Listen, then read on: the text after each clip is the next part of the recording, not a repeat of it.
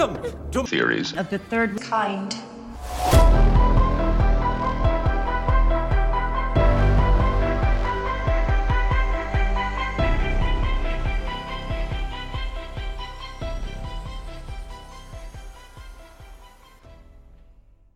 Welcome to Theories of the Third Kind. My name is Aaron, and I am one of your hosts. There are three other hosts that are joining me today, of course. Anna. Hello, you guys. Hans. Howdy, howdy. And Danielson. Heyo. So before we start today's episode, I just want to say, like always, we do not run any ads on this show or take any money from any corporations. So if you'd like to help us out, well, there's a few ways that you can do that. One of the ways is Patreon. For only $5 a month, which is 16 cents a day, you can sign up to our Patreon and get an extra episode each week. These Patreon episodes are exclusive to members only. Today we released a Patreon episode, which is Theories Thursday. Patreon exclusive. Yeah, exclusive. Also, we have over 45 extra episodes, which is over 60 extra hours already locked and loaded for your listening pleasure, such as the NXIVM Cult, Secret Nazi Space Program, Isaac Cappy, and much more. We have a lot of extra Patreon episodes and a ton of extra blooper reels, which you get access to all of them for just $5 a month. Another way to support the show is through merchandise. Just teleport on over to our website, theoriesofthethirdkind.com, and click on that shop button. There you can see we have t-shirts, hats, totes, mugs, all that good stuff. I just wanted to say that the money that we get from that Patreon and our merchandise sales, it goes to bettering the show. Also, we know things are tough out there right now. So if you can't afford a shirt or a Patreon membership, but want to help us out, then you can leave us a written review on iTunes, and that helps us out a ton. If you don't want to leave one, though, then that's fine. We just want you guys, girls, aliens, reptilians, Bigfoot, Sasquatches, Chupacabras, Illuminati members, underground lizard people, whoever or whatever you are, to enjoy the show. Also, one last thing. If any of you would like to reach out to us, then you can shoot us a message on Instagram, Twitter, or Facebook, or you can go to our website, theoriesofthethirdkind.com, click on the contact button, then there you'll be able to find our email addresses. All right, so that's the end of the announcements. So today's episode is over the Oklahoma City bombing. So how this episode will go today is that we'll talk about who was Timothy McVeigh, the bombing itself, strange facts and findings surrounding the bombing, theories, and of course, wrap it up with our own personal thoughts and theories. So with that being said, let's get into today's episode.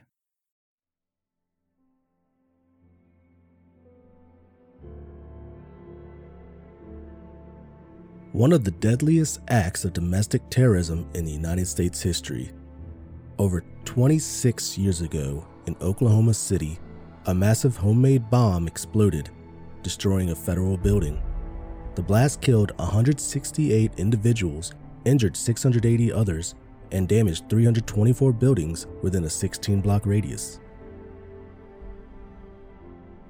Within 90 minutes of the explosion occurring, an individual named Timothy McVeigh was pulled over on the highway, arrested, and charged with this bombing.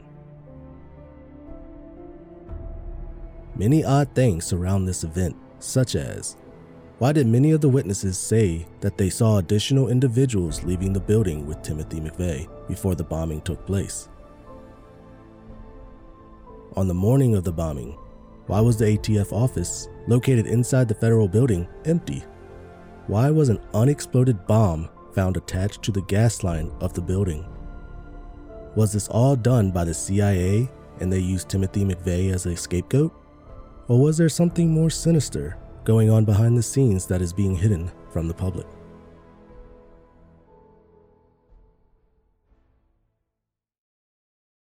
So to better understand what happened that day, we are first going to tell you the official story of what occurred.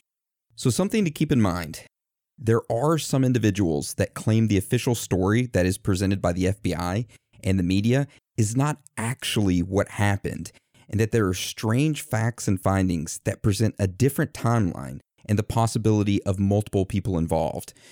Now, before we get into those strange facts and findings and discuss those different possible scenarios, I think it is best to start off with the official story, which revolves around an individual named Timothy McVeigh. So Anna, can you start us off and tell us a little bit about him? Now, like Aaron mentioned, this official story that is accepted as the narrative of what happened that day all revolves around an individual named Timothy McVeigh. So, Tim, I'll call him, was born on April 23rd, 1968, in Lockport, New York. He was the only son of 3 children to Mildred and William McVeigh. Early in his life, his parents ended up divorcing and Timothy moved in with his father. Shortly after moving in with his father, Timothy's grandfather started taking him to the gun range. There at the gun range, his grandfather taught him everything there was to know about guns. Because of this, Timothy started developing an interest for them and would routinely go to the gun range for target practice. In school, Timothy made good grades, but was often bullied. He was described by his teachers as tall, skinny, and quiet. Most of his classmates remembered him as being very shy and withdrawn, while a few described him as an outgoing and playful child who withdrew as an adolescent. Timothy only had one girlfriend growing up, and something else worth noting here is that during an interview, he did tell journalists that he did not have any idea how to impress girls. As just a little knowledge nugget for you. So while in high school, Timothy also became interested in computers. He actually became so interested that he hacked into government computer systems on his Commodore 64 under the username The Wanderer. Because of this, in his senior yearbook, he was named Most Promising Computer Programmer of Starpoint Central High School. So in 1986, Timothy graduated high school and earned a partial college scholarship. He briefly attended a local business college before dropping out. After dropping out of college, Tim, who I'm going to call him from now on to keep it short, worked as a security guard for an armed car. Some of his coworkers stated that all he talked about was guns and was just obsessed with them. Another little knowledge nugget to throw in on top of all the ones we're going to put in here. So his coworkers, when he would come in, said that, at this armed car company, would say that Timothy came in to work looking like, and I quote, looking like Pancho Villa, that he was wearing bandoliers. Which, if you don't know what bandoliers are, they are pretty much pocketed belts that are worn over the chest and are used for holding either individual bullets or belts of ammunition. And we'll have a picture linked up under the episode of what that looks like. In 1988, Timothy left his job and enlisted in the United States Army. He attended basic training and advanced individual training in the U.S. Army Infantry School at Fort Benning, Georgia. While in the military, he used much of his spare time to read about firearms, sniper tactics, and explosives. He was a top-scoring gunner with a 25mm cannon on the Bradley fighting vehicles used by the 1st Infantry Division and was promoted to sergeant. Timothy was stationed at Fort Riley, Kansas before being deployed on Operation Desert Storm. In an interview about his time spent at war, Timothy said that on his first day there, he had decapitated an Iraqi soldier with cannon fire, and it was celebrated between him and his fellow soldiers. He also said that during the war, there were some moments that shocked him. For an example, there were Iraqi army prisoners that were surrendering, but he was ordered to execute them. Another example, he said, was that after the U.S. troops routed the Iraqi army, they decided to leave the Kuwait city. Upon leaving, he was shocked to see the carnage of dead bodies on the road. After coming back from the war, Timothy received multiple service awards, including the Bronze Star Medal, the National Defense Service Medal, the Southwest Asia Service Medal, the Army Service Ribbon, and the Kuwaiti Liberation Medal. Shortly after receiving those honors, he received an invitation to try out for the Army Special Forces. On the second day of the 21-day assessment and selection course for the Special Forces, he gave up.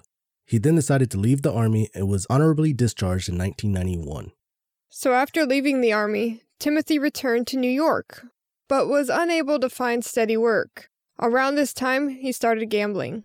Timothy was unable to pay some of his gambling debts and took a cash advance to cover it. That's where you mess up, man. Oh, yeah. You get deep with those sharks. You start swimming with the sharks. Yeah, it's bad news. You start hitting like max bet, and before you know it, your $100 is down to zero. Shortly after taking this cash advance, the government mailed him a letter and told him that he had been overpaid $1,058 while in the Army, and that he had to pay back the money. Of course, this caused him to default on his cash advance payments to his gambling debt. Side note, I was once paid as a 4-star general, which was like 18 grand for 2 weeks or like 2 months. I remember like opening up my bank account. I was like, whoa, what the f? I said, you did. But then like in my head, I remember the meeting, which was like, hey, they can f up your pay sometimes. So I just held on to the money. They called me up and said, yo, we overpaid you for like 2 months. I'm like, yeah, I know. I got the money. I about cried. I was like, oh, I've never seen this so much money. Because, I only got paid like $1,100 a month. Like $500 some odd a week or every 2 weeks. Dang. You should have invested it. Yeah, right, dude. And I had to like pay like $300 a month back to them, dude. They charged a ridiculous amount plus interest. All right. Now, because Timothy, defaulted on his gambling debt because the army overpaid him, he became pretty upset with the government about this error and decided to write an angry letter to them. In this letter, he said, and I quote, "Go ahead, take everything I own, take my dignity. Feel good as you grow fat and rich at my expense, sucking my tax dollars and property." Now, after he wrote this letter, he began looking for a place where he could live without heavy government regulation or high taxes. Now, that letter wasn't the only one that Timothy wrote during that time. He also wrote letters to local newspapers complaining about taxes, in which he said, and I quote, "Taxes are a joke. Regardless of what a political candidate promises, they will increase. More taxes are always the answer to government mismanagement. They mess up. We suffer. Taxes are reaching cataclysmic levels with no slowdown in sight. Is a civil war imminent? Do we have to shed blood to reform the current system? I hope it doesn't come to that, but it might." He also wrote a letter to Representative John J. LaFalce of New York, in which he complained about the arrest of a woman for carrying mace. He said, and I quote, "It is a lie if we tell ourselves that the police can protect us everywhere at all times. Firearms restrictions are bad enough, but now a woman can't even carry mace in her purse." Around this time, Tim moved into a small apartment that had no telephone. Now, let's fast forward just a little bit to March 1993. At this time in Waco, Texas, the FBI was involved in the siege on the Branch Davidian compound. Now, if you aren't familiar with that event, we did an episode over it, which I highly suggest all of you listen to it if, you haven't. If you have, that's even cooler. All right. So this siege was going on, and Timothy decided to drive to Waco, Texas to observe it.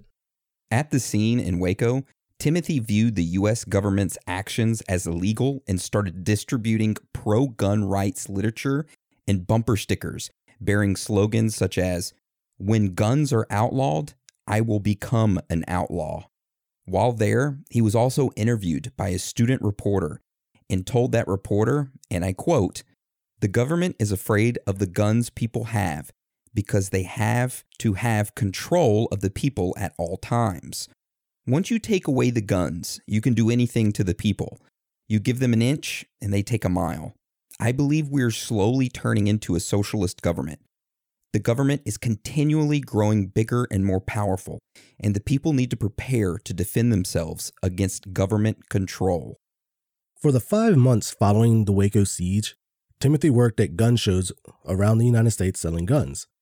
At these gun shows, he would hand out free business cards that didn't have his business information on it. Instead, he had Lon Horiuchi's name and address printed on it, which, if you aren't familiar with Horiuchi, back in 1992 during the Ruby Ridge standoff, Horiuchi was the FBI sniper that shot and killed Randy Weaver's wife while she was standing in her doorway holding their baby. We did an entire episode over Ruby Ridge, and of course, if you haven't heard that one, we definitely recommend that one as well. All right, so Timothy was handing, out these business cards at this gun show, and it had Lon Horiuchi's name and address on them. So not only did he do that, but he also wrote hate mail to Lon, saying, and I quote, "What goes around comes around." In April 1993, Timothy headed to a farm in Michigan where former roommate Terry Nichols lived. In between watching coverage of the Waco siege on TV, Nichols and his brother began teaching Timothy how to make explosives by combining household chemicals in plastic jugs. At this time, Timothy was angered by what was occurring, in Waco, especially by the government and their use of CX gas on women and children. It is said that this anger is what caused him to decide that it was time to take action. Timothy started to consider a campaign of individual assassinations. He compiled a list of eligible targets, including Attorney General Janet Reno, or Judge Walter S. Smither Jr. of Federal District Court, who handled the Branch Davidian trial, or even Lon Haruchi, that FBI sniper. But after thinking about it for a while, Timothy came to the conclusion that an assassination seemed too difficult. He then decided that since federal agents had become soldiers, that he should strike them at their command centers, that he could make the loudest statement by bombing a federal building. So that is what he decided to do. So, at a lakeside campground near Timothy's old army post, him and his friend Terry Nichols started construction on an explosive device. This bomb consisted of about 5,000 pounds of ammonium nitrate and nitromethane. It was then mounted to the back of a rented Ryder truck. On the morning of April 19th, 1995, Timothy drove the Ryder truck with the explosive in the back of it towards the Alfred P. Murray Federal Building. This federal building contained regional offices for the Social Security Administration, the U.S. Department of Housing and Urban Development, the U.S. Secret Service, the DEA, the Bureau of Alcohol, Tobacco, and Firearms, which is ATF, and contained recruiting offices for the U.S. military. In all, the building contained over 550 employees. Before arriving at the building, Timothy pulled the truck over to light a 2-minute fuse. He then proceeded to drive the vehicle in front of the building, park it, and walk away. At 9:02 a.m., a large explosion destroyed the north half of the building. It killed 168 people. That 168 people also included 19 children that were in daycare on the second floor, and it also injured 684 others.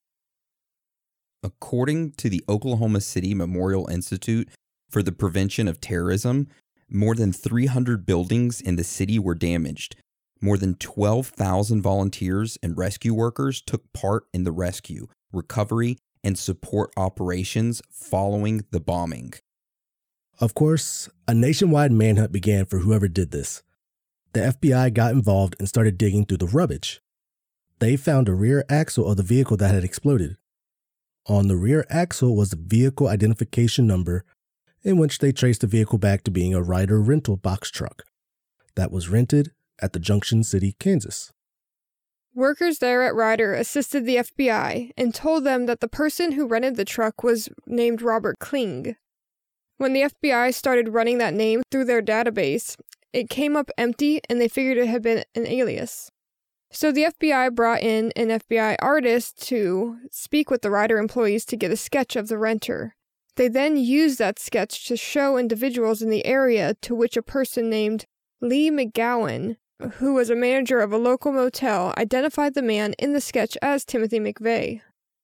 Like we mentioned earlier, before the bomb went off, Timothy left the area and started walking.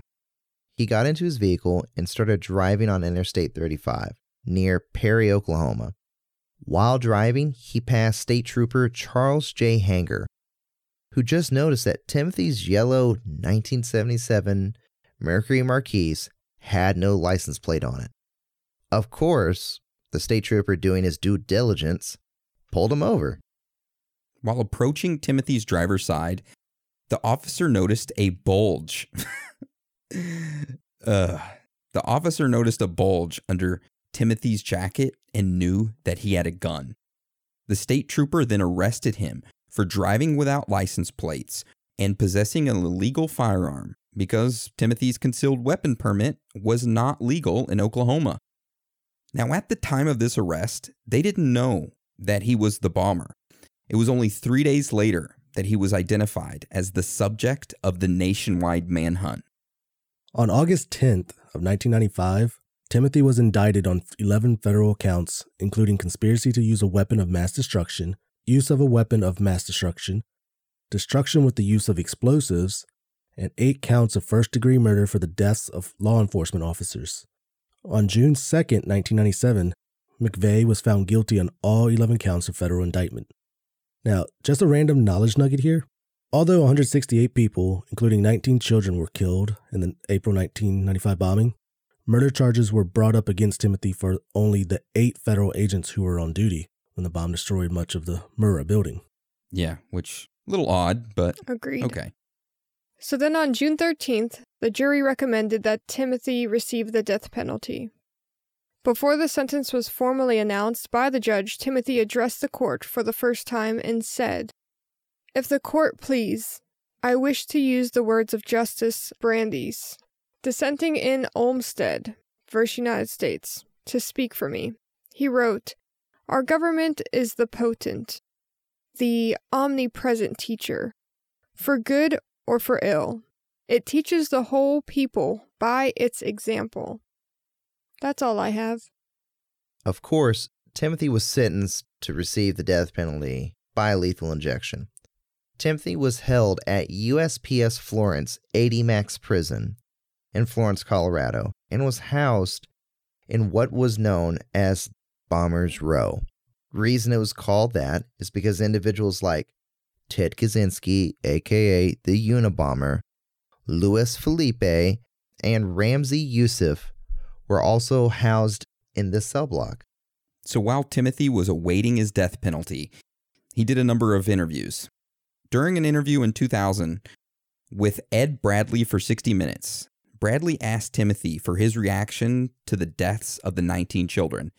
He said, and I quote, "I thought it was terrible that there were children in the building, that he had not known that there was a daycare center on the second floor, and that he might have chose a different target if he had known about it." 2 individuals named Lou McGill and Dan Herbeck spoke with Timothy in interviews totaling 75 hours. They asked Timothy what he thought about the innocent victims. He said, and I quote, "To these people in Oklahoma who have lost a loved one, I'm sorry, but it happens every day. You're not the first mother to lose a kid, or the first grandparent to lose a grandson or a granddaughter. It happens every day, somewhere in the world.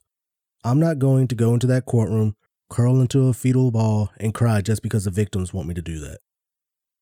So as Timothy's execution date was coming closer, he started to appeal it, which caused his death sentence to be delayed. The appeal was taken to the Supreme Court of the U.S., of course, and was denied on March 8th, 1999. The execution date was set for June 11th, 2001.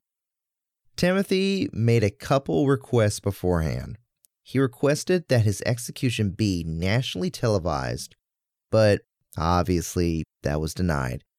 And also get this, an internet company tried to sue because they said that they had the right to broadcast the execution, which of course the lawsuit was very unsuccessful. So another request that Timothy had was that he invited conductor David Woodard to perform Requiem Mass music on the eve of his execution. While acknowledging Timothy's horrible deed, Woodard consented, intending to provide comfort. Timothy also requested a Catholic chaplain and that his last meal consist of 2 pints of mint chocolate chip ice cream. Just before Timothy McVeigh's execution, he chose William Ernest Henley's poem Invictus as his final statement. Timothy McVeigh was executed by lethal injection at 7:14 a.m. on June 11th, 2001. So that's the official story given to us of the Oklahoma City bombing and Timothy McVeigh. Now, there's a lot more to this story than what's on the surface. And we're going to start digging into those weird, strange facts and findings. So, Anna, do you want to hit us with the first strange fact and finding? Yeah. Man, there's so many of these. So the first one's about a biochip.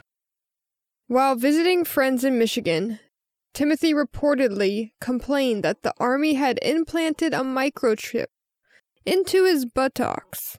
I say that again, his buttocks, so that the government could keep track of him. It's a little weird. I believe it. I believe it. That peanut butter shot they give you in the military, it's too long. It's too long.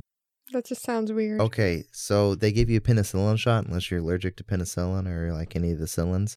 They give it to you, and it is best described as getting a shot of peanut butter in your ass, in your butt cheek. You don't like the needle, it's okay. But when they start pumping that into you, they pump so much penicillin in you that it feels like they're pumping thick peanut butter into your butt. And it feels like a good $50 size dollop of peanut butter in your booty.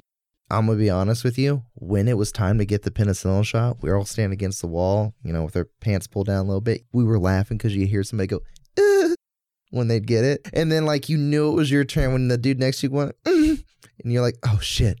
And when I got it, I was like, that ain't bad. But when they put it in, I was like, ooh, pulling up, trying to pull away. It's like, oh, god dang, this hurts.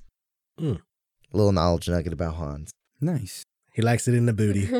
Yeah, I like it. I like it in my butt cheek. All right. Speaking of knowledge nuggets, what's this next strange fact and finding you got for us, Hans? So, in a 60 Minutes interview with Timothy, the host did an additional interview with some of the family members that lost loved ones. There was a very interesting clip that I want to share with you all from what one of the family members said. Let's just take a listen to that right now. If you were in a room with Timothy McVeigh, what would you say to him? I'd say, Tim, why don't you be a man for one time and stand up and tell me why you bombed that building? I'd get on my knees and beg him to give us the names of the other people involved in the bombing. The other people involved in the bombing? What? That lady was woke. She knew something. Did she die mysteriously? I don't know. I don't even know who it was. Damn it. Yeah, COVID got her. Oh my God. The long-term effects. We're going to get her eventually. Yeah, so I think later on we talk about an additional bomber or somebody assisting Timothy McVeigh that they never catch or talk about. That never existed. Yeah, existed. All right. So we're going to move on to the next strange fact and finding, which is pretty weird. So this one's called Strange Accusation. It involves an individual named David Paul Hammer. Now, this David Hammer guy, he was housed in the death row wing in an adjacent cell to Timothy McVeigh. They spent 23 months as neighbors and spoke to one another on a daily basis. After Timothy was executed, David Hammer decided to write a book about his discussions with Timothy. In the book, David says that Timothy McVeigh was no mastermind, that he had some fine qualities. He was able to follow instructions to the T, but his intelligence was average at best. His communication skills were limited, and he definitely was not a leader. David then goes on to say that Timothy McVeigh told him in secrecy that he was recruited while in the Army by someone called the Major, and that he was sheep-dipped to infiltrate Patriot militia groups. Hold on, pause real quick. What is... Hans, can you explain to us what sheep-dipped means? All right, sheep-dipping is basically the act of another government agency, or as some people call it, the OGF, just the other government agencies, grabbing you from your current posting, wherever you're at in the world, and you fall under a different set of leaderships, a different rule of engagements, basically a whole set of rules that don't apply to the regular military. Your stuff is top secret. It's supposed to be never talked about, and whatever you do will never see the light of day. Okay, so David said that Timothy McVeigh was recruited by someone called the Major and sheep-dipped to infiltrate the Patriot militia groups. What else did David say, Dan? He never disclosed the mysterious Major by name. His unit was attached to the Defense Department. Timothy also said that according to his recruiter, the Major, the unit was so secret that even the U.S. Secretary of Defense was unaware of its existence. The major then went on to further explain that the agenda for this secret unit was primarily domestic intelligence gathering and internal threat evaluations with an emphasis on direct counteraction operations. Funding and support for the operations would be provided through sources unconnected to the U.S. government. Timothy McVeigh was to familiarize himself with the rhetoric of the extreme right-wing ideology and create the plausible aura of a disgruntled soldier. Another strange fact to add to this is that Terry Nichols, the one who helped Timothy, stated that in December of 1992, Timothy told him that while he was serving in the U.S. Army, that he had been recruited to carry out undercover missions. Dang, so he was an undercover soldier sent to, well, according to this Hammer guy, sent to go infiltrate. Side note, Timothy also admitted this in a letter to his sister that the New York Times got a hold of, that he was also a drug runner and an assassin for the CIA. Wow. Yeah, he also listed operations that he was involved in and where and what happened. But it's an often overlooked subject. I'd believe it, man. The CIA is sketchy with some of the things they've done in the past. I wouldn't put it past them. All right, you guys, these strange facts just don't stop. Get this. Timothy McVeigh was discharged from the military in May of 1992. But on August 3rd of 93, someone who looked and sounded just like him was filmed in uniform at Camp Grafton, North Dakota. David Hammer, the inmate that spoke with Timothy, specifically mentions this camp as a facility that Tim scouted for explosives. Also, something else that is strange to note, according to the U.S. Defense Department record, Tim held a DoD secret clearance that did not expire until May 11th, 1995. The Oklahoma City bombing was April 19th, 1995. So basically they sent him up on one last big mission before he was going to be done. Yeah, pretty much. Something else that David claims in his books is that Timothy revealed to him that he was handed $50,000 to begin his mission of hobnobbing with other agents and informants at militia meetings and gun shows. When he penetrated the Elohim City group, the joke was that there were more co-intel agents than real militia. So much so that it was known as the Alphabet City. Timothy went on to tell Hammer that after the morning of the bombing, and I quote, "I was never trying to escape capture. My arrest was all part of the mission. The bombing had to land squarely at the feet of someone involved in the anti-government movement. I left a paper trail that even a blind man could follow." Dang. Dude, that's deep.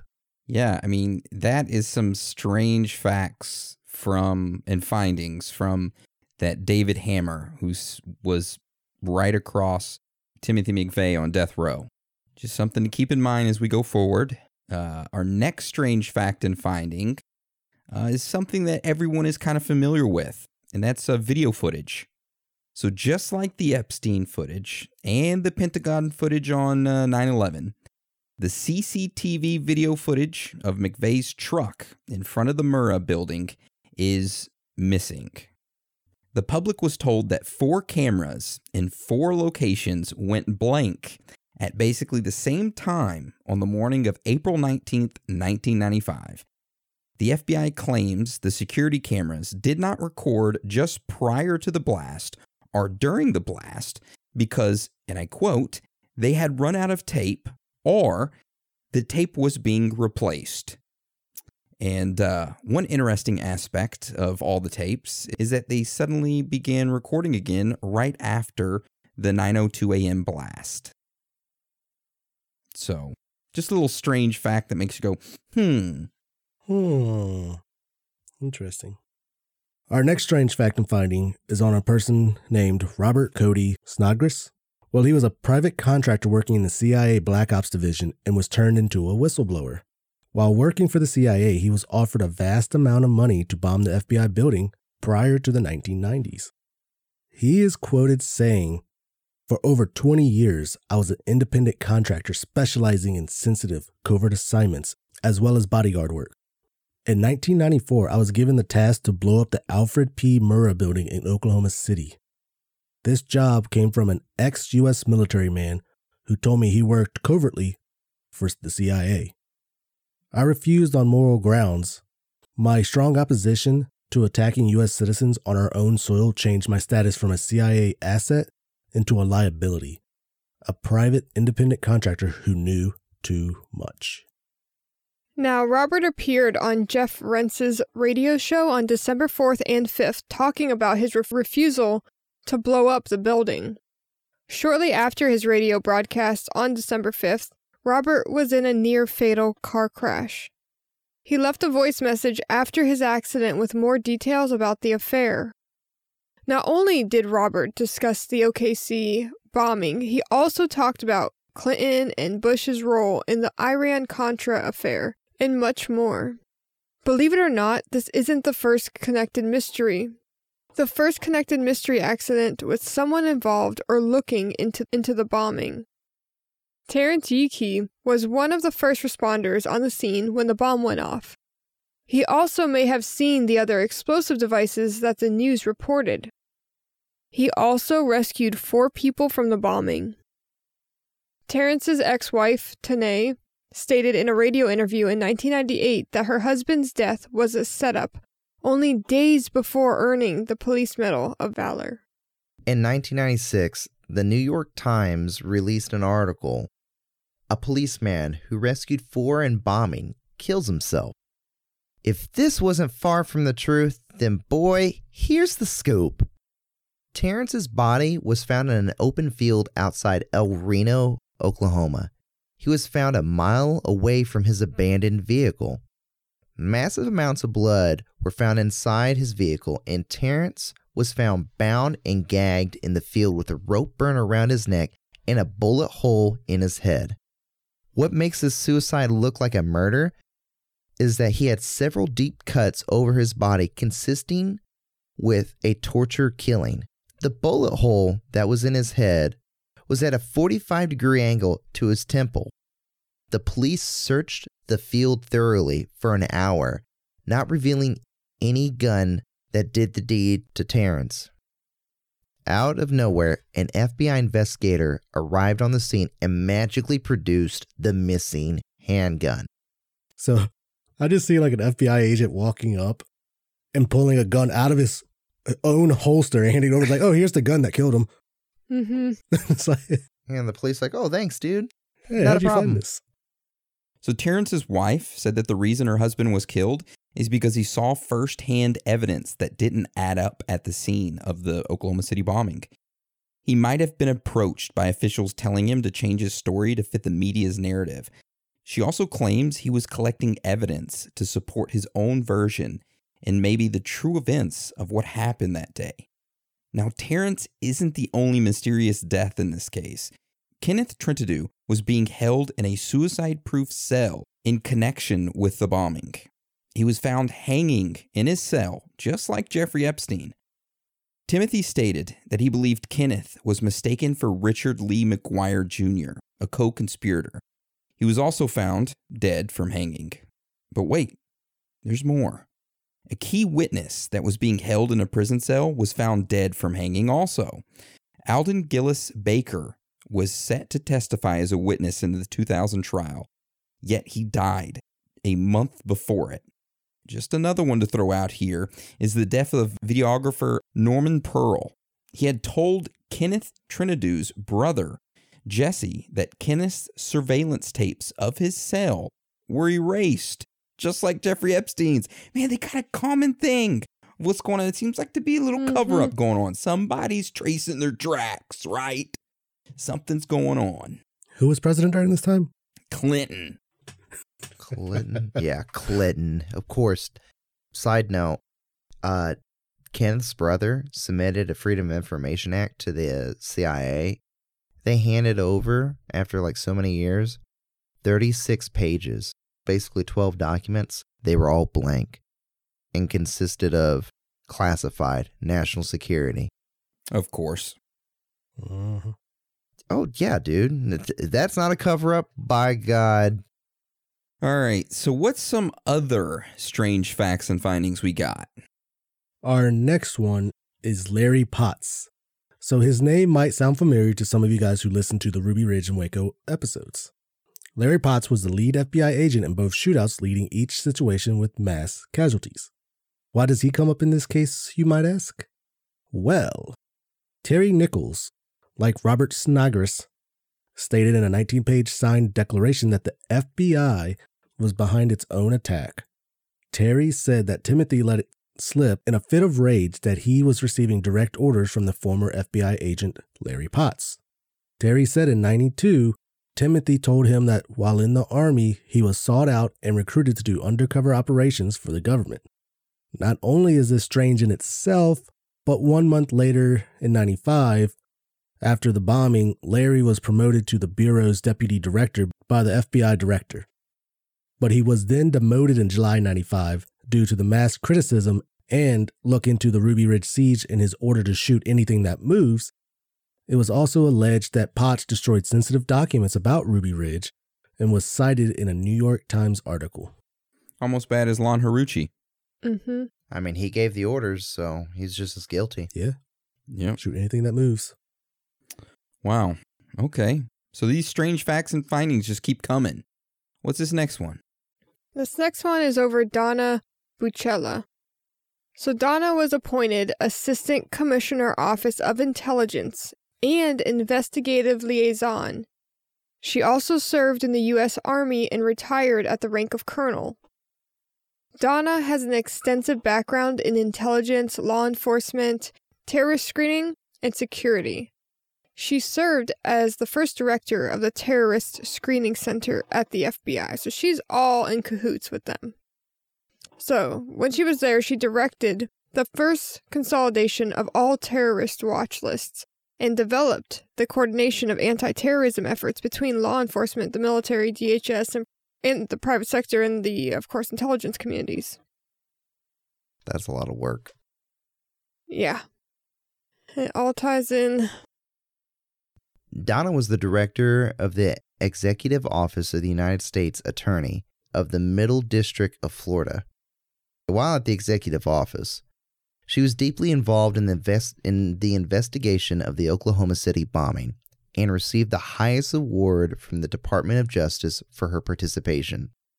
She was in charge of all 94 U.S. attorneys, including the U.S. prosecutors who handled the Oklahoma City bombing case. In 1993, she went to work for the DOJ for Janet Reno, who was an associate from the Southern District of Florida, and was responsible for the training of U.S. attorneys in how to conduct federal grand juries. In fact, Donna was sent by Janet Reno and the DOJ to Oklahoma City the day after the Murrah building was bombed to initiate the nationwide investigation that was conducted by U.S. attorneys and the FBI. Now remember that Janet Reno was a name that Timothy McVeigh wanted killed in the assassination list. Yeah, because she was involved in Waco, giving them the right to storm it. So again, another connection to that. So why are we bringing all this up about, Donna and all that?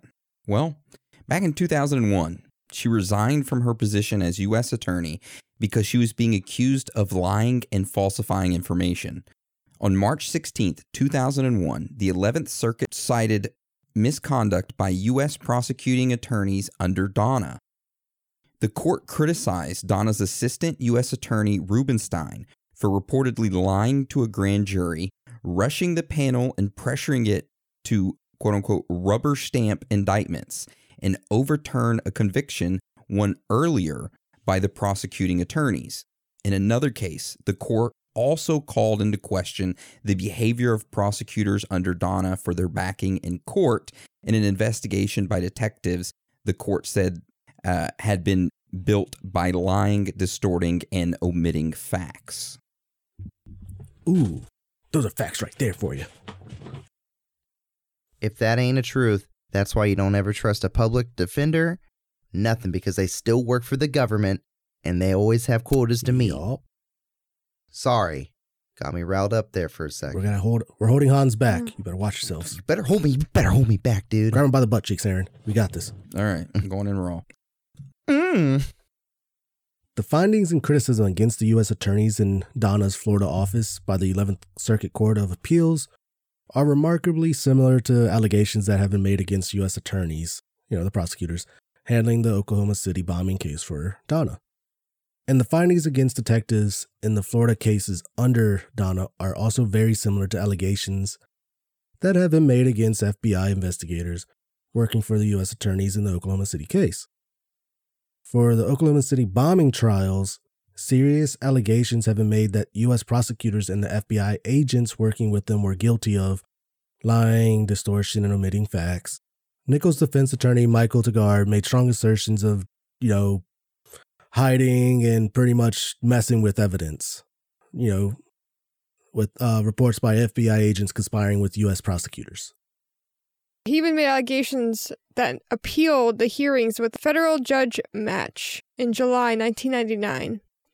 It was alleged that many of the accounts of John Doe's with Tim were given by witnesses to the FBI, and they were never adequately made available to the court at the trials by the U.S. prosecutors or the FBI. In fact, they suppressed them. Like we talked about earlier, that they got those drawings, and that's how that McGowan chick said that it was Timothy McVeigh. So did Tim have other men with him that day during the bombing? Were there others who tried to fight back and prove that the courts were tampering with this evidence? Yes, there was.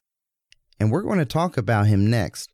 But just something I wanted to bring up. Even though Donna resigned for her accusations of being involved with, lying to the grand jury, the sketchy stuff surrounding, people she trained, Donna was appointed on August 2nd, 2010 to serve as Assistant Commissioner of U.S. Customs and Border Protection, Office of Intelligence and Investigative Liaison. I guess this is what happens when you lie for people in this world. You get another position that requires you to not fully be truthful. I mean, she's a player. Yeah. Not a player as in like a player, but like a team player when it comes to corruption. And they want to make sure that their stuff's covered up. Well, they spent 10 years, they probably forgot about her after 10 years is what they thought. Or they so bring her back in. Lost her records. And some fire. Yeah, some magical fire. So this leads us to our next person we talk about. So you want to talk about this person, Aaron? Ooh. I sure will. This next person is Hoppy Heidelberg, right? I guess that's right. Poppy. That's real good. Poppy. So federal grand juror Hoppy Heidelberg was involved in the trial and noticed some things that didn't add up when he was going through the evidence.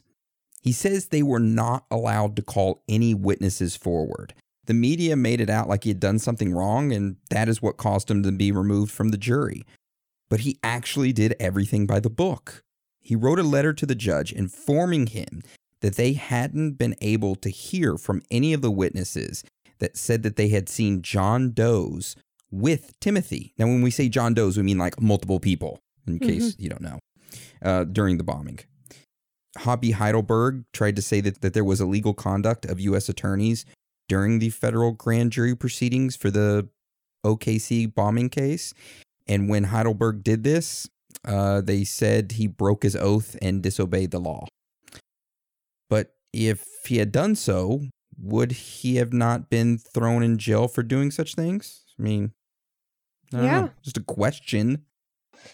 Technically, yes, but never got charged, never got indicted. Basically just was like, oh, you're pushing too many buttons and asking too many questions. Bye-bye. In his letter, he writes, "The families of the victim deserve to know who was involved in the bombing, and there appears to be an attempt to protect the identity of certain suspects, namely John Doe, number 2. I think they, the government knows who John Doe number 2 is, and they are protecting him, said Heidelberg in an interview in Jubilee magazine. This is because John Doe number 2 is either a government agent or an informant, and they can't afford for that to get out. But Heidelberg's brush with the government didn't end there. After agreeing to an interview with Jana Davis at KFOR, he received a call from the U.S. attorney telling him that a reporter was on her way and that he was not to talk to her or he would be arrested. So Hoppy says they tried everything to shut me up. They have said they were going to throw me in jail. When that didn't work, they got down on their hands and knees and begged. I mean, they have tried everything to keep me from talking to the press about this. He goes on to list many other things that the courts tried to hold control of so the jury didn't see it. One is the police sketches that we were talking about earlier. They never got to see that. Well, so basically, they took Timothy's sketch and was like, oh, yep, this is him, this is accurate. But that person also said there was 2 suspects, and they drew 2 suspects. Why didn't they ever show the other person's picture? If it wasn't relevant, if Timothy's was exactly on, then the other person was probably a very good sketch of who it actually was. Interesting. Hoppy, he definitely made a lot of interesting points that was showing that the FBI was involved in some sort of corruption in the evidence, but another weird one was he talked about how the columns where the explosion happened, there was a column behind, like further away, that did fall, and not one that was closer. So he thought that was really suspicious because if the blast went out, it would have taken everything and not, like, more force would have been applied to the column that was closest to the bombing. So he definitely goes into a lot of different things. Same as, like, Ted Gunderson, but we have a whole episode on him that we have to do because that man has put his little toe in it and, like, so many different conspiracies and probably dead because of it. All right, so what's the next strange fact and finding you got for us, Hans? So this is over Benton K. Pardon. So Benton was a brigadier general. For you guys that don't know military ranks, that is a 1-star general in the United States Air Force. He was tasked with doing a bomb explosion assessment for the congressional hearing. In his report, he made a bomb damage analysis chart. Well, we have a picture, and we'll post the picture. In his analysis of the site where the bomb was detonated, he declared that the damage sustained from the blast was inaccurate. He said that the fertilizer and gasoline mixture used in the van and the weight of the bomb could not have collapsed a good portion of the building. His research and professional opinion is that the destruction appeared to be caused by 4 carefully placed explosives on 4 crucial junctions on support beams within the building. Bro, when you got a bomb expert telling you that, yo, something's not adding up, there's a problem. Yeah, and just like the bomb that's never mentioned or talked about is the one found on the gas line inside the building. And there was additional bombs found with notes on them that nobody ever talks about. And Ted Gunderson even talks about when he received a fax from somebody that I think it was Oklahoma a college. University. That was the seismograph stuff. Yeah, and it showed 2 different activities within 10 seconds of each other. And a lot of people try to argue that the first was the blast, the second was the building falling. But it doesn't really add up in my mind. What does that sound like to you? That sounds like the attack on the Trade Center. Oh, yeah. Yeah, maybe this was a test. But we'll save that for theories. Oh, yeah, we will, dude. I can't forget. Boop. So, I guess let's go ahead and go on to the next strange fact and finding, which is over Frederick Whitehurst. Now, to add more claims that the FBI kind of fabricated evidence for this bombing, was that the Associated Press on April 10th, 1996, reported that prosecutors agreed to turn over letters from FBI agent Frederick Whitehurst, who tested Timothy's clothes for traces of explosives. Frederick says that investigators faked evidence in the bombing case. Mm-hmm. Oh my gosh, this stuff just keeps coming. Yeah. And that explosive test is like pretty accurate, you know. Yep. Is that like anything like the gun residue test that they do? Like how officers like test you for gun residue and shit? Is it like the same thing or is it more complex? It's so how bomb stuff kind of works from my knowledge and like kind of reading up on it. It's almost like that, but they swab like a special kind of swab on the objects around an explosion, or like let's say like, hey, you know, you're framed for having bombs. Like it's a basic broad spectrum swab, and it comes back positive or negative on this like film paper. It'll like light up, kind of like, you know, like those little shitty, you know, P-tests that you can buy from Walmart. Ah, okay. All right. So what's this next strange fact and finding you got, Dan? So this random knowledge nugget here. The Portland newspaper, the Oregonian, Mm-hmm. on 4/20/1995, blaze it up, stated that the judge, Wayne Alley, whose office sits across from the Murrah building, was warned several days prior to the blast by security specialists to take special precautions, but the story never resurfaced. On that same day, USA Today had reported that Harvey Weathers of the Oklahoma City Fire Department said that the fire department had received a call from the FBI prior to the bombing, stating that there would be some people entering the city over the weekend.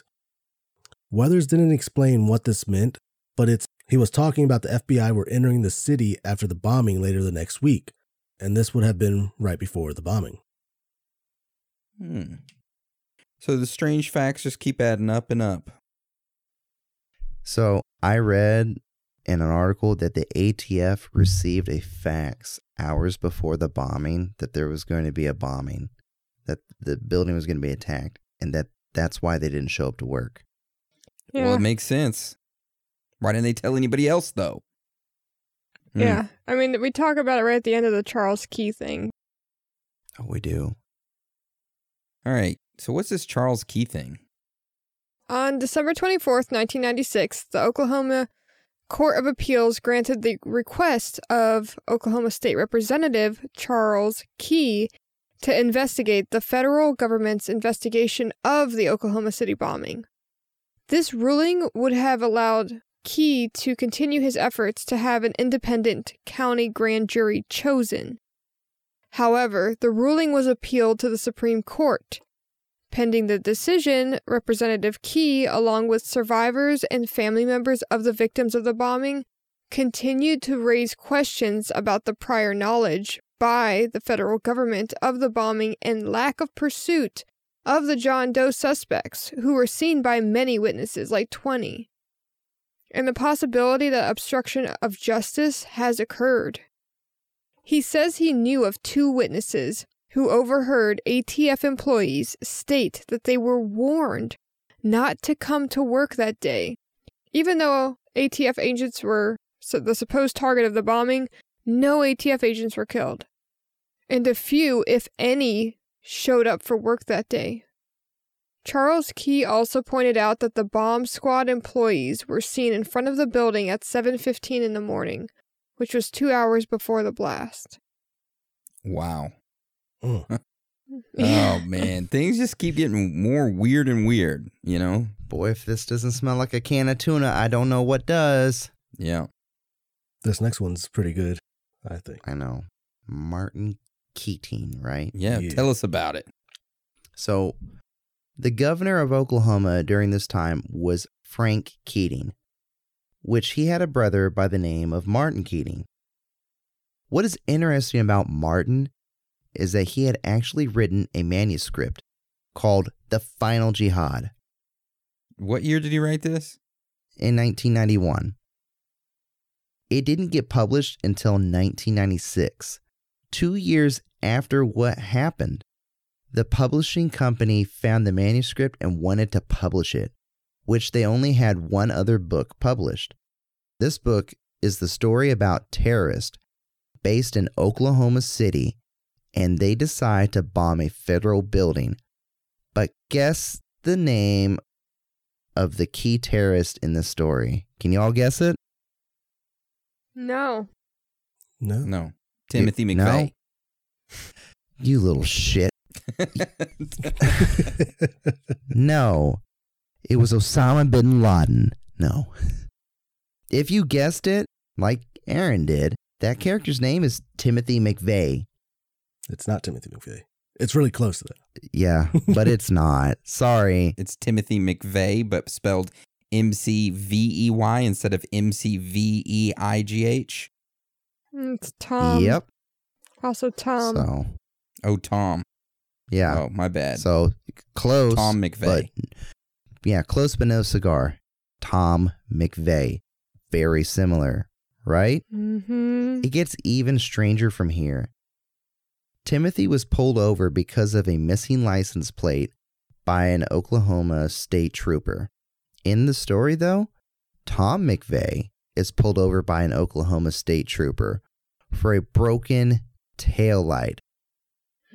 All right, now, I know this is kind of fishy, but Martin's brother, Frank Keating, of course, governor of Oklahoma at the time, was a former FBI agent and the assistant secretary of the Treasury who supervised the Secret Service, U.S. Customs, and the ATF. Then you got the uncle, T.O. Barney Martin, who was a career intelligence officer who was head of the United States Navy's worldwide foreign intelligence collection operations and counterintelligence activities. Now, with all these connections that Martin had with his brother and uncle, having access to many, many intimate details about things that we possibly would never get our hands on, Martin even bragged about having the copies of surveillance films from the Southwest Bell building across the street from the Murrah building.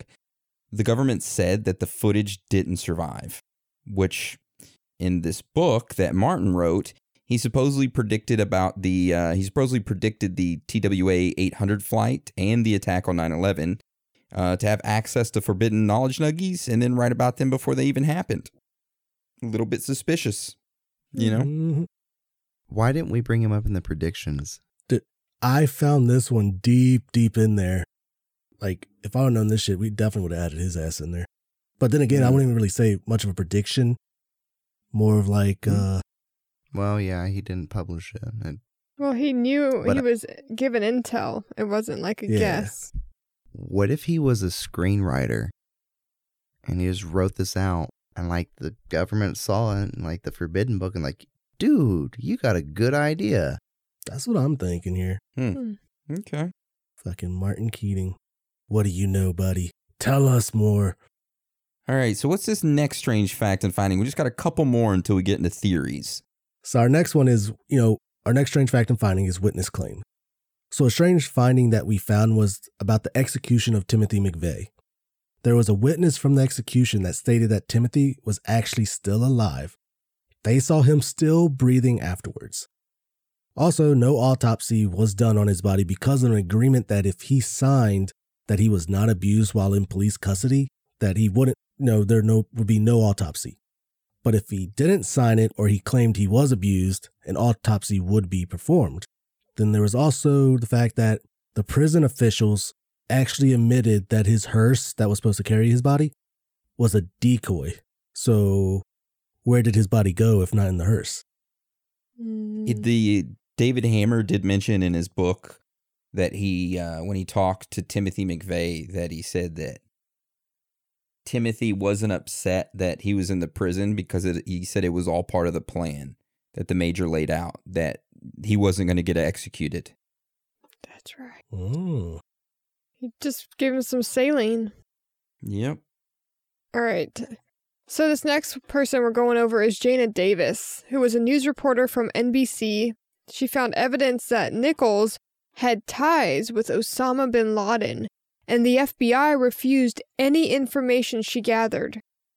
connections to Saddam Hussein and Osama bin Laden. They didn't want to deal with it, and they stated it was domestic terrorist attack. Nichols was Terry Nichols, right? The guy that helped Terry. show Timothy McVeigh to Make how to bombs. build the bombs. Okay. Yeah. He also made weird trips to Thailand. Before he went to Thailand, is it Thailand? Yeah. Before he went there, he had troubles with making bombs, and then he went there and came back and knew how to make them. So he was there for Bangkok. Probably. All right, so what's this last strange fact and finding we got? Okay, let's talk about Michael Fortier. So, Michael had been through basic training with both Timothy and Terry, and had shared a house with Timothy before. Considering his long association with the two, the FBI had been questioning him over and over. You know how they do it. He kept denying knowing anything about the bombing, and that Timothy did not do what he said he did. After gaining a search warrant for his house, they of course found fertilizer, guns, ammunition, anti-government literature, the same things they found at Terry's home. 2 days after Terry was charged as a participant in the bombing, Michael contacted the FBI and told them he wanted to cooperate. Even though he believed Timothy was innocent, he stated that the FBI harassed him over and over, also saying that they could change the sketch of John Doe number 2 to look like him if he does not cooperate, which was odd since there was supposedly, no number 2. He ended up serving 85% of his 12-year prison sentence. Michael will still tell you to this day that the FBI won't tell the truth. Freaking bitches, dude. To be grilled over and over again and then threatened. Yes. He was charged with knowing about the bombing before it happened because Timothy talked to him about it. And then Michael went to his wife and told his wife. So the FBI came and, was questioning him. And then he went to the FBI and said, hey, I want to cooperate, but you got to make me a deal. And the FBI heard about his wife knowing and was like, okay, well, we're going to charge you and your wife. And he was like, no, here's the deal. You leave my wife out of this and I'll tell you whatever you want to know. So they were like, okay, we won't charge your wife with anything as long as you cooperate. So that's what he did. He told them everything they wanted to hear. They didn't charge his wife, and then they sentenced him to 12 years in prison. So just for knowing and not reporting it.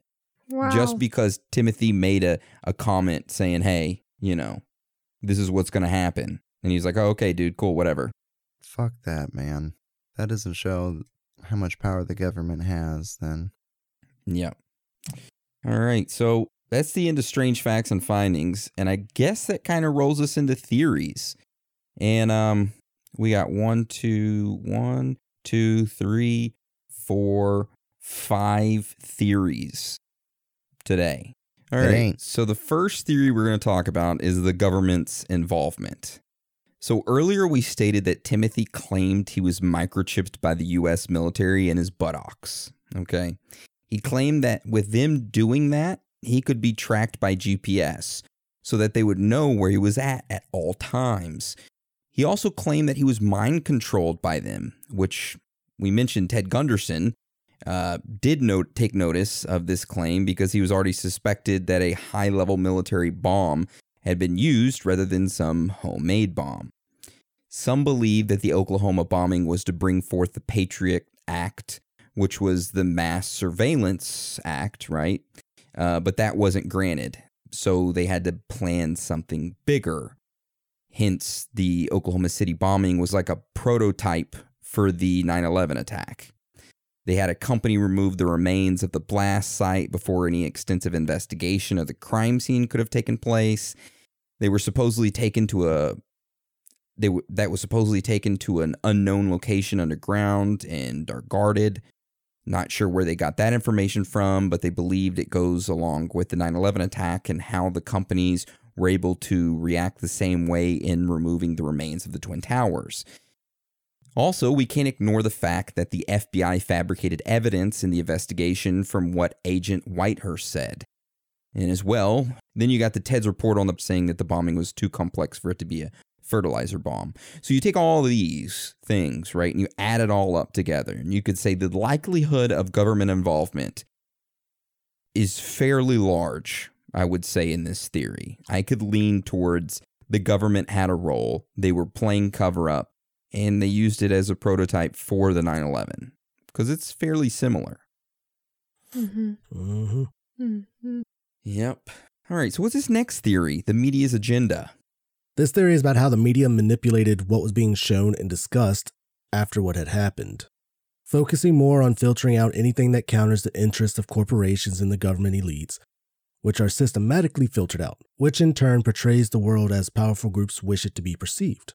This means that the people or things that are looked upon unfavorably by the United States will be deemed worthy, meaning that whatever has been chosen, like an event or perhaps a person, will be subjected to more intense and sympathetic coverage than those media deems unworthy. For examples that I'll use would be Timothy McVeigh and Ted Kaczynski. Timothy was subjected to being political with his attacks, even though being obsessed with, April 19th, the Waco siege, and then not to mention going around saying he was microchipped by the U.S. military and was being tracked by the GPS. The media didn't even once write about him possibly having a mental illness with these kind of statements or actions. They went with that this was a political attack. Like the New York Times ran an article detailing McVeigh's love of weapons and that he carried a 9mm Glock handgun loaded with cop killer bullets and shared the pathological hatred of the federal government that motivates most extreme right organizations. What's cop killer bullets? Armor piercing. Yeah, armor piercing bullets. Okay, I didn't know that. Random knowledge nuggies. Yeah. Then you got the Unabomber Ted Kaczynski, who in one article stated that Ted was controlled by an omnipotent organization. Even the defense quoted one of their very own psychiatrists, Dr. Foster, who said that every aspect of his existence is controlled by an omnipotent organization, which he is powerless. Not once was he portrayed as political, even though McVeigh claimed to have been microchipped in the ass by the government, but he was mentally ill. So pretty much, this theory is more along the lines of how the media paints certain people to pretty much go with how the higher ups portrays people. Makes them look bad, certain organizations look better. Mm-hmm. Yeah, media control, right? How the media paints because they have large influence over what the people think. Yeah. What's that operation that you like? Mockingbird. There you go. Operation Mockingbird. I also heard that the media... Sorry. I also heard... Dude, that's how Mockingbird sounds. I'm scared shitless. Mockingbirds make all kinds of noises, don't they? Because Mockingbird. Yeah. Bro, that's what Ted Kaczynski talked about why he went on, like, what made him make the final decision. He said that he was in his Chicago apartment and was listening to a mockingbird imitate car horns and jackhammers, and that's what pushed him to decide to start revolting against the machine.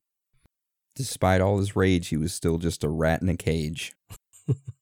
All in all, he was just another brick in the wall. But also, I heard that the media was reporting about Timothy McVeigh before he was even arrested. Yep.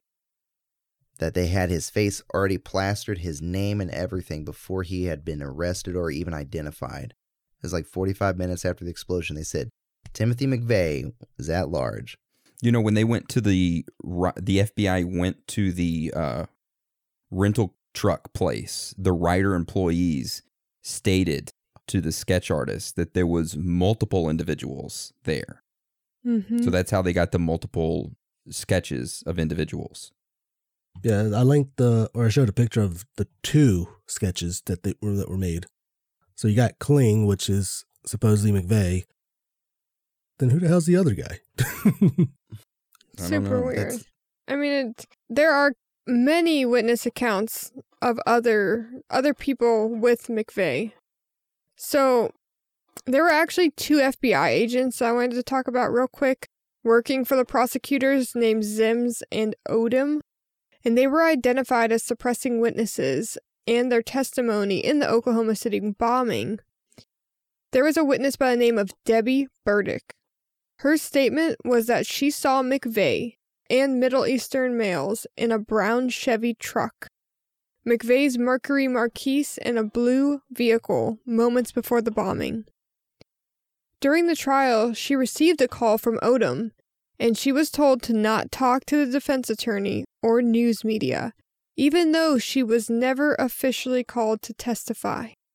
So that adds to the theory that it might have been Middle Eastern funded, right? Mm-hmm. This other theory that we have. The Middle Eastern and then the government suppressing it. So the Middle Eastern theory that it was funded by the Middle Easterns revolves around the fact that what Anna just mentioned about the Middle Eastern males in a brown Chevy truck with McVeigh, but also the fact that Terry Nichols had ties to the terrorist Osama bin Laden, like we mentioned, and this was discovered by the NBC News reporter Jana Davis. Even though she had taken this information to the FBI, it seemed like they wanted to ignore it and just go with the idea of it being a domestic terrorist attack. Davis also found other witnesses for this information, which they pointed out that the person was an Iraqi national. Later, this person told Jana that he was a former member of Saddam Hussein's National Guard through his own admission, that he got out of the Ryder truck with McVeigh and escaped downtown in a brown Chevy pickup, which was identified by the FBI as a possible getaway vehicle in All Points bulletin the day of the bombing. Now, with all this information she gathered, the FBI still refused, which she did end up writing a book about it called The Third Terrorist. I mean, it adds up that there was somebody else, either Middle Eastern descent or whomever, right? And I know on the news media for the next couple days after the bombing, they were saying there's a possible Middle Eastern ties before they even said McVeigh. And it started to create this hate towards Middle Easterns, right? And I listened to a lot of different podcasts about the Oklahoma City bombing, and they mention this quite a bit and say that's why there was no Middle Easterns involved, and it was just the media wanting it to be the Middle Easterns in the Middle East. And it's like, why would they want that? You know, I don't know. Well, think about it. When was the first World Trade Center attack? In 93, right? Or 92? And it was 93. A truck bomb. And it failed. So it makes sense. You know, what better way to just ramp up that support? And they couldn't get it done with the Oklahoma City bombing, the Patriot Act, and invading the Middle East. So instead they said, let's make it a domestic attack, and then let's wait for a bigger attack. I like where you're going with this. Okay. Before we get into that, though, Hans, tell us this theory about MK Ultra. Okay. So, all right. Everybody knows about MK Ultra. If you're a big conspiracy theorist person, you know about it. And if you don't, I'm going to do a little side note.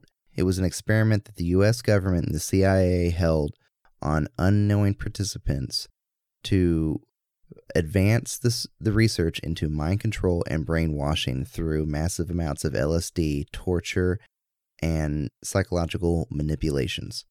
So, with that being said, with MK Ultra being brought up, it's a pretty loaded theory in most aspects, except there is proof that McVeigh had several sessions with a well-known MK Ultra psychiatrist. Lewis West was a professor at UCLA that was payrolled by the CIA to do LSD experiments on unsuspecting patients. He is well known for handling people like Jack Ruby, Sirhan Sirhan, and Patty Hearst. He was also a consultant on the Helter Skelter murder case and the psychological evaluation of Charles Manson. So, with McVeigh's time with Dr. West, he could have been unknowingly participating in this experiment that was supposed to end decades before McVeigh met him. And just also another knowledge nugget, just to show you how messed up this Dr. West is. Dr. West served on the board of directors for the False Memory Foundation, an organization founded on pedophile apologists that marginalizes victims with ritual abuse and smears their advocates. And you can read on page 19 of this document how they gaslight these child victims. Oh my God. That's I horrible. It is, but that just goes to show, like, what in the world? That's Oh heavy. man, that is. So I guess let's go into our own personal thoughts and theories with this. I'm interested to hear your thoughts, Anna, and what you think happened. Like, what do you think? You got any theories, or do you got any final thoughts as to anything about this? I think people know by now I never doubt that our government's involved with any sort of cover-up conspiracy. I already believe that they were involved with 9/11, and these tie up so much. We have so many crossovers between Ruby Ridge and Waco, like, comes up, like, there's just way too many crossovers. I bet you if you made a spreadsheet of all the people involved, there would be everyone. You would find a core group of people who work to specifically block this and suppress this information. So there were a lot of government agency documents, information in that building. My guess is that they blew it up to get rid of that. Something was in there that they didn't want to be seen, and then use that for the Patriot Act thing that didn't go through, and instead do a repeat for 9/11, which, again, even for that, it's theorized that there were a lot of documents in that building that needed to come up to surface that were destroyed in that as well. So just another government suppressing for their benefit, for ultimate control. So you think this is kind of like a pre-game warm-up, or like a pre-run for 9/11? Yes.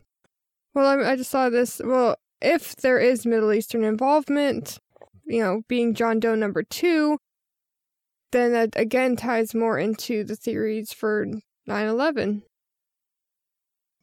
Okay. What about you, Dan? What do you think about all this? April 19th. Do you know what that day is? Hitler's birthday. Is it? No, that's 420, baby. Yep. Oh, my bad. Yeah. The Baal thing, Temple of Baal or whatever. it's April called. 19th is the first day of the sacrifices to Moloch. Yeah, that's what it Temple was. of Baal. Sacrifice to Moloch. Temple of Baal, yeah. I think it has something to do with that, considering that, even though Timothy McVeigh was supposedly targeting, ATF and all that, the truck was parked on the wrong side of the building, for one. The ATF offices were on the other side. Oh, I didn't know that there was a daycare there.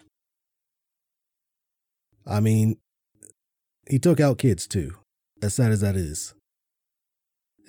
So, I mean, I'm more leaning towards that, definitely the government, but, part of making sacrifices to Moloch.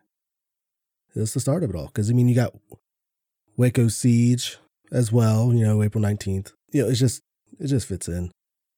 Okay, so you're thinking that there's some high-up government officials that make sacrifices to Moloch, and how they do these sacrifices are through these mass deaths or these quote-unquote terrorist attacks. Yeah, because... But in like reality, this one- it's ritual ceremonies of sacrificing innocent lives.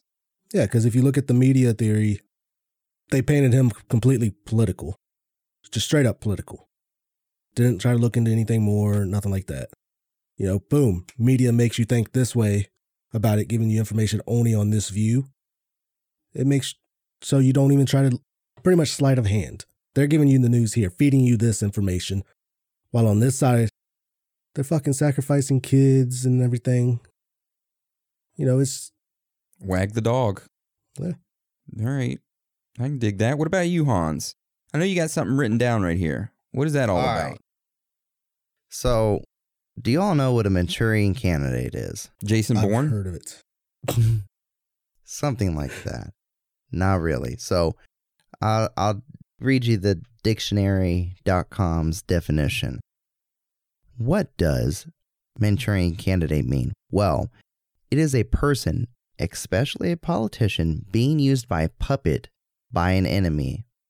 The term is commonly used to indicate disloyalty or corruption, whether intentional or unintentional. So my theory is, along with the fact that he possibly could have been an MK Ultra subject, is that from the time he was in the military, with him admitting to Hammer, his neighbor from the other side of the cell, he was used by the military, by the government. He was brainwashed into conducting this act of terrorism. He was pushing an agenda by a different part of the government that allowed it to fail in, let's say, 1993, when the World Trade Center bombing happened. Evidence showed that they knew a bomb was going to detonate at the World Trade Center. They knew, but they didn't stop it. They allowed it. It didn't kill as many people as the 9/11 attacks did, but it wasn't able to push forward the Patriot Act, the spying on U.S. citizens, which a government should not do, by the way. It should not spy on its own people. But he was brainwashed. Even in the conversation when Hammer brought up to him, said, "Hey, you were used, buddy. You're a patsy." They're going to blame it on you. They're not going to blame it on anybody else but you. And he got so irate. And why did he get irate? Why do people get irate when you tell them something?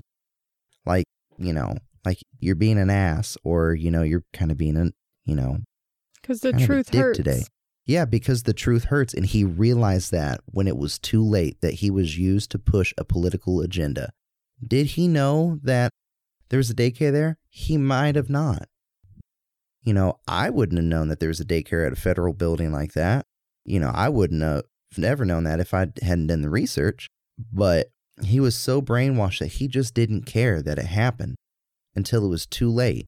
And he knew that by the time it was said and done and his execution was set, that he had lost any chance to appeal or, make a plea for help. Yep. And shortly after he passed, I think President Clinton signed into law any military or former military individuals who commit crimes above a certain whatever, they can't be buried with military honors. Yep. I think it's like a felony. You can't be buried with military honors, even if you're honorably discharged or a general discharge under honorable conditions, which is, above a dishonorable discharge, which, side note, if you didn't know, if you're dishonorably discharged from the military, you are automatically flagged as a felon. Dang. Yep. So when you go to buy guns and you're a dishonorably discharged veteran, not saying that you committed a crime, but let's say you're just, I'm trying to say this the nicest way. Let's just say you just weren't up to par and you just kept getting written up. And finally, you had so many court martials and Article 15s that they're like, you know what? Let's just get you a dishonorable. It's hard to upgrade because you can upgrade from a general to an honorable, but it is extremely hard to upgrade from a dishonorable to even a general. And that just bars everything from you. You don't get your disability pension. You don't get honors. You get nothing. So do you know what was the start of all this that could have prevented all of this? There's one thing. If Michael would have said something. No. Well, if maybe. he just wouldn't have gone to fucking Waco. No. It was the federal employee who fucked up and overpaid him. That's what was the Jenga block that started the whole thing to fall down. If that federal employee would have not overpaid him, way to go. He's the real enemy of the state. For $1,600, yeah. Yeah, if DFAS in Indianapolis, Indiana would have just not overpaid him. I could definitely see that, though, because that's where, even though he was gambling and stuff, that money could have gone to pay that, but then they're like, oh, we overpaid you? Now he's in debt with fucking what? Probably a shark, maybe a mafia, New York mafia. Maybe it was the government that he was still in debt to and they made him pay it. Nah, it was $1,600. I honestly think he was like recruited by this major guy and told, hey, just like you were saying, Hans, do this thing, but we're going to screw you over and use you as a scapegoat. And he was too late to figure that out. So that's what I personally believe. But I think he was this whole thing is weird. Just a lot of inconsistencies throughout the whole investigation because, like how they were suppressing that one lady about the brown truck. Knowledge nuggie, real quick. The FBI also knew about Lee Harvey Oswald being a CIA agent because it was confirmed by Jack Ruby to a employee at his nightclub that came forward and immediately said that he was a CIA hitman. But you'll never read about it. Who was Jack Ruby again? The nightclub. I think he was a nightclub owner. Yeah, he was a nightclub owner in Dallas that was tied with the JFK shooting. No, we he's the one talked that about shot. him. He's the one that shot Lee Harvey Oswald. Yeah. He was the one that shot Lee Harvey Oswald. But in a signed statement, this woman came forward and said that Jack Ruby introduced Lee Harvey Oswald as my CIA assassin friend. Oh. Just saying, random knowledge nug. It's a hard book to find. I found it one day. I'm gonna buy it. Nice. Really? All right. So does anybody else got any theories or any thoughts or any knowledge nuggies they want to add to today's episode? Oh yeah. Supposedly during the court case for Timothy McVeigh, I read somewhere that the FBI withheld like 1,000-something documents, which ended up screwing him over more. But of course, it didn't really matter. He was going down for it either way. Yeah, they were gonna frame him either way, or not frame, but yeah, they were gonna take him down either way. I don't know. A lot of weird things happened, and it's easier just to accept the narrative rather than to question it, right? Yup. But think about all the strange facts and findings. Think about the inconsistencies, and then form your own opinion on whether you believe the narrative or you think there's something else that occurred or that is missing from the story. And that share is what, it with us. Oh, yeah, share it with us. We'd love to hear it. Send us an email. Anyways, all right. So has anybody else got anything they want to add? No, I'm good. All right. I'm good. Well, that's the end of the episode today. And I guess we're going to move to On the Scene now.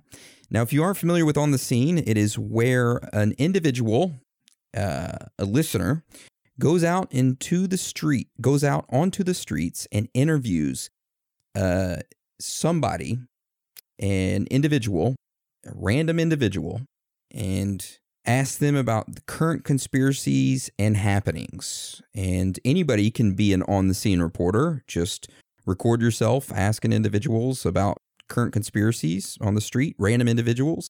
Make sure the recording is less than 120 seconds long and send that recording on over to us by email and we will play it. And just a little FYI, if you submit a recording and you're not a Patreon member, you're going to be set in queue. But if a Patreon member sends in an On the Scene, they automatically get bumped up above you, so just a perk of being a Patreon supporter. So who do we have this week? Yep. This week we have Mr. G on the scene. Mr. G. We're going to play that right now. Hello, this is Mr. G, and I'm here with Jitender from India, and this is an On Scene report. That is correct. So, do you believe in aliens? Yes, I do believe in aliens because if you think about that, the technology had changed so much in past 10 years that in previous 30 years we had pretty much nothing. So I do believe we captured aliens, and we are using them for our, to get ahead of the game here. Okay. Do you believe in Bigfoot? Yes, I do. I think they do exist. I mean, think about, humans really came from monkeys, basically, right? So Bigfoots are human, but they're still in the old age living in jungles and stuff. Okay. Do you believe that Amazon is trying to take over the world? That is correct. Amazon is taking over the world because I live in Indiana. That's a small state. We are way back days in Indiana. I mean, they are opening.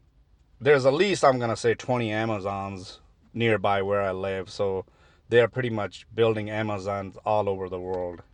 Okay. Do you believe that 9/11 was an inside job? I do believe 9/11 was an inside job because jet fuel itself is not enough to burn the whole building down. So I believe there was something stored before that blast happened, actually. All right, guys, and that's an on-scene report. Have a good one. All right. Thank you, Mr. G, for that wonderful on-the-scene interview. A lot of interesting perspectives coming from the other gentleman. Yeah. Yeah, it was. Yeah. Just have a question. You should reach out to me personally. So, he's from India, but he lives in Indiana. You should ask him what part of Indiana he's from, so that when I go back, we can meet up and tour these Amazon factories together and watch the corruption of the United States through Amazon. Ooh. Do some on-the-scene interviews, right? Yeah, You see, yeah. What's his name? Jeff Bezos? Yeah. He tried to touch my dick once. You know Yeah, that? Back dude. in 1996? Really? Anyways. Proof. No. I signed an NDA. Oh. Anyways. All right. Like we said, you can submit your on-the-scene report, but if you're a Patreon supporter, you get bumped up in the queue. So I think we have 2 or 3 people in queue right now? Mm-hmm. So, yep, keep submitting them, and we'll keep adding them to the queue to be played for the following week. All right, so we would move to shout-outs for this week, but since this was a longer episode, we're gonna move shout-outs to the following week. So, just something to kind of help us out with our time limits for editing this week. But I just wanted to tell everybody that we love you and that we're all proud of every single one of you. So, with that being said, I want to thank you all for your support. You are amazing, every single one of you. So, Daniel, Hans, and Anna, you want to roll us out? It's okay to be out of this world with your thoughts. Because you're not alone. Nice.